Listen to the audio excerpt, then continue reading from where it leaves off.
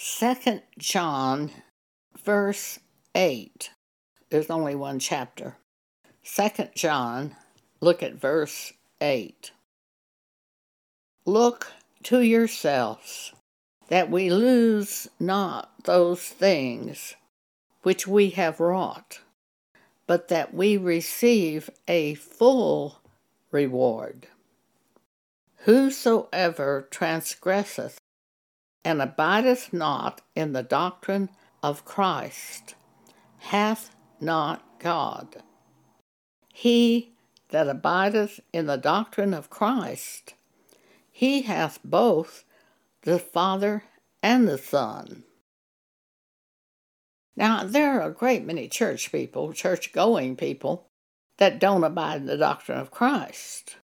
I've met people that say they're Christians who are homosexuals and lesbians. I have met people who say they are Christians who are fornicators.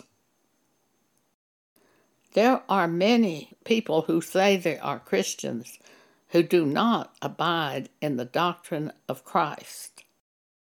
But the ones that abide in the doctrine of Christ, he hath both the Father and the Son. If there come any unto you, and bring not this doctrine, receive him not into your house, neither bid him Godspeed. For he that biddeth him Godspeed is partaker of his evil deeds.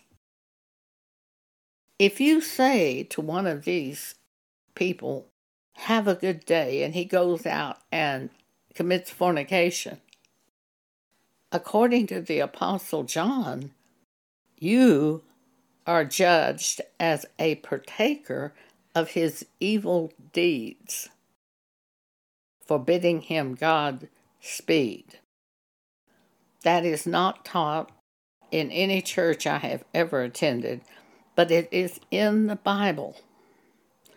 The doctrines of Christ are in the Bible, especially the New Testament Bible. And that's in John chapter 3. I'm very careful about wishing anybody well because of this.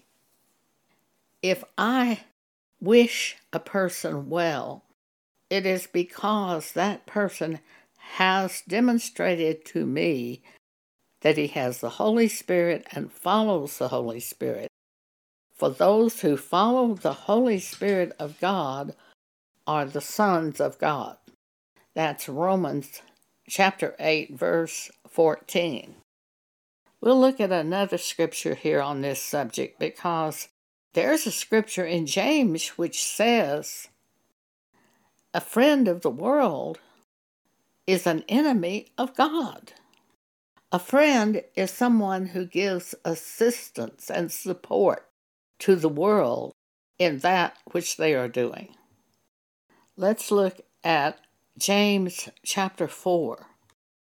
There is a woman in our neighborhood who's probably a lesbian. She came to me one day, and I had some tennis wristbands that are bright colors. I use them to put on my wrists. Both my wrists have been broken, and sometimes it's painful, and I use those wristbands as a support for my wrist. Well, I saw some bright colored ones, and I bought them. I had no idea at all about the flag of lesbians and homosexuals being bright colored striped flags. But she saw those wristbands, and she said, do these mean that you support homosexuals and lesbians? Or she said gays and lesbians, but I never say the word gay. I call them homosexuals. And I said, I don't think so. It shocked me so badly I couldn't figure out why she was relating my tennis wristbands to being homosexual and lesbian. Later, after she left, I looked it up and found that the homosexual lesbian flag is bright stripes, bright rainbow color stripes. I threw those wristbands away. I don't want any part of this. And I sent her this scripture. Romans chapter 1, verses 26 through 28 shows the thinking of God concerning homosexuals and lesbians. For this cause God gave them up unto vile affections. For even their women did change the natural use into that which is against nature. And likewise also the men, leaving the natural use of the woman, burned in their lust one toward another, men with men, working that which is unseemly, and receiving in themselves that recompense of their error which was meet. Verse 28, and even as they did not like to retain God in their knowledge, God gave them over to a reprobate mind to do those things which are not convenient. No, I do not support homosexuals or lesbians or adulterers or adulteresses or abortion people. If they call themselves a Christian and do these things, as this woman was a Catholic, I will simply give them the Bible, especially if I'm led by God to do this. If they turn from their sin and turn to the Bible, and God gives them a heart to repent and acknowledge the sin, certainly we accept them. But that would have to happen before I would think of accepting them. And also, I would want to see some evidence that they really have turned to God. If they have evidence that they have heard from God and followed the Spirit of God, then I will believe that they are born again. There are just far too many people today at the end time who are the apostate church. They put themselves into the church by their own will without hearing from God and being convicted of sin. Now in 1 Corinthians 3, we have this information. For other foundation can no man lay than that is laid, which is Jesus Christ, the Word of God. Now if any man build upon this foundation, gold, silver, precious stones, wood, hay, stubble, every man's work shall be made manifest.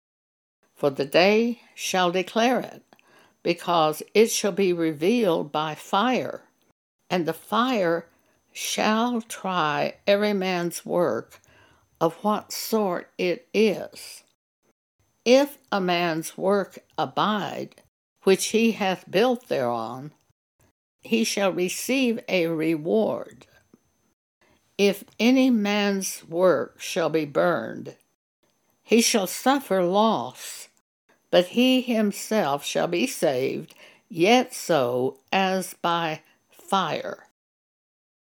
This is a serious matter, for we will all appear at the judgment seat of Christ to receive that which we have done on this earth, whether it be good or bad. That is in 2 Corinthians chapter 5, verse 10. We must build our house on the doctrines of Christ as written in the New Testament Bible.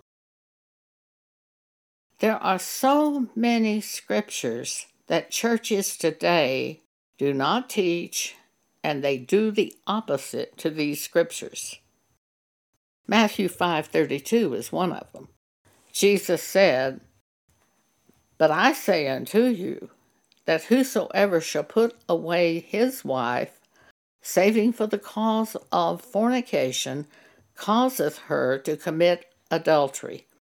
And whosoever shall marry her that is divorced committeth adultery. And yet churches all over the place are telling men it's okay to marry a divorced woman. They're telling the divorced woman it's okay for her to remarry. And they are marrying these people there in their own churches, doing the thing that's opposite to the scriptures. You can't stay in a church like that because it's Antichrist. It's one of the end-time apostasy churches who have fallen away from Scripture. I've heard so many older people say, things are so watered down at church. They didn't used to be like this. And basically, they are confessing that they've changed the doctrines at their churches. And they're approving things today which they would not have approved in the earlier days. That's the end-time apostasy. Paul said in 2 Thessalonians chapter 2, verse 3, the day of the Lord will not come except there come a falling away first, and that man of sin be revealed. The falling away, God said to me, are not people falling away from going to church. It's the churches falling away from Scripture, changing the doctrine, the apostate end-time church. Here are some scriptures where you can tell whether or not the church you're attending is one of those apostate churches. Start with the Matthew 5:32. But I, Jesus, say unto you that whosoever shall divorce his wife, saving for the cause of fornication, causeth her to commit adultery. And whosoever shall marry her that is divorced committeth adultery. There was a man in our church group several years ago. I found out that he had filed papers with the courts divorcing his wife. I called him immediately and said, "Is your wife committing fornication?" And he thought it over, and then he said, "No." And I said, "Well, according to Matthew 5:32, the only scriptural reason for you to be able to divorce your wife is if she is unfaithful." He apparently read that scripture after I talked to him and withdrew the divorce proceedings against her.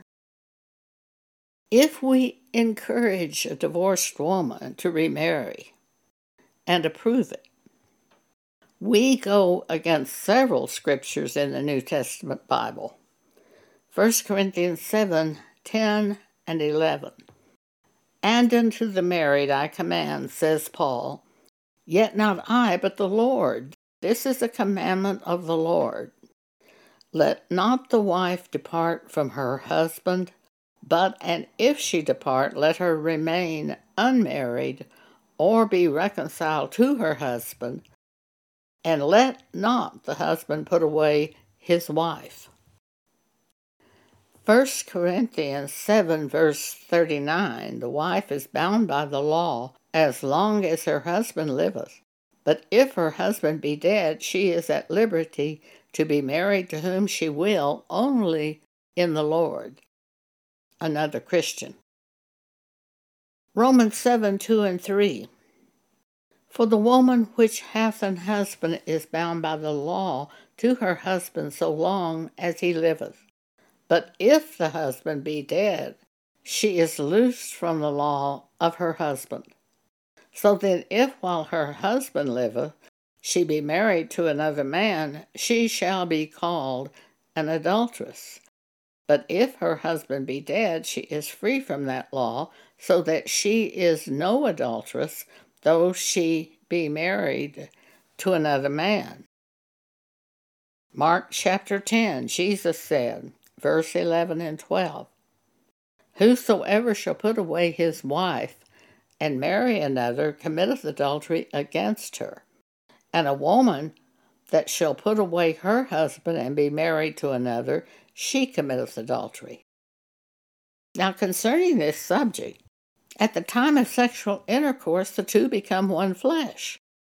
Paul said, even if you have sex with an harlot, this is the case. The two become one flesh. Paul says that in 1 Corinthians 6, verse 15 through 18. So, how do you separate one flesh? See, the divorce proceedings in the secular courts, when they issue a divorce, that is never mentioned. At the time of sexual intercourse, you become one flesh with this person. How do you separate that? And who God has joined together, let not man put asunder. Mark chapter 10. There are many things that are violated in the churches concerning the subject of divorce and remarriage. Don't be a part of the sin, for you will lose reward in heaven if you approve them and wish them well. Another situation where if you wish somebody well, you will lose reward in heaven if they go out and commit sin. I believe the election situations like that. If you sanction one of the people running for election, and that person goes out and commits sin, I believe you lose reward in heaven. Let's look once again at what Apostle John says in 2 John. Starting at verse 8, look to yourselves that we lose not those things which we have wrought, but that we receive a full reward. Whosoever transgresseth and abideth not in the doctrine of Christ hath not God. He that abideth in the doctrine of Christ, he hath both the Father and the Son. If there come any unto you, and bring not this doctrine, receive him not into your house, neither bid him Godspeed. Don't wish him well, for he that biddeth him Godspeed is partaker of his evil deeds. And we will lose reward in heaven if we do that. Thank you for allowing me to share this with you today.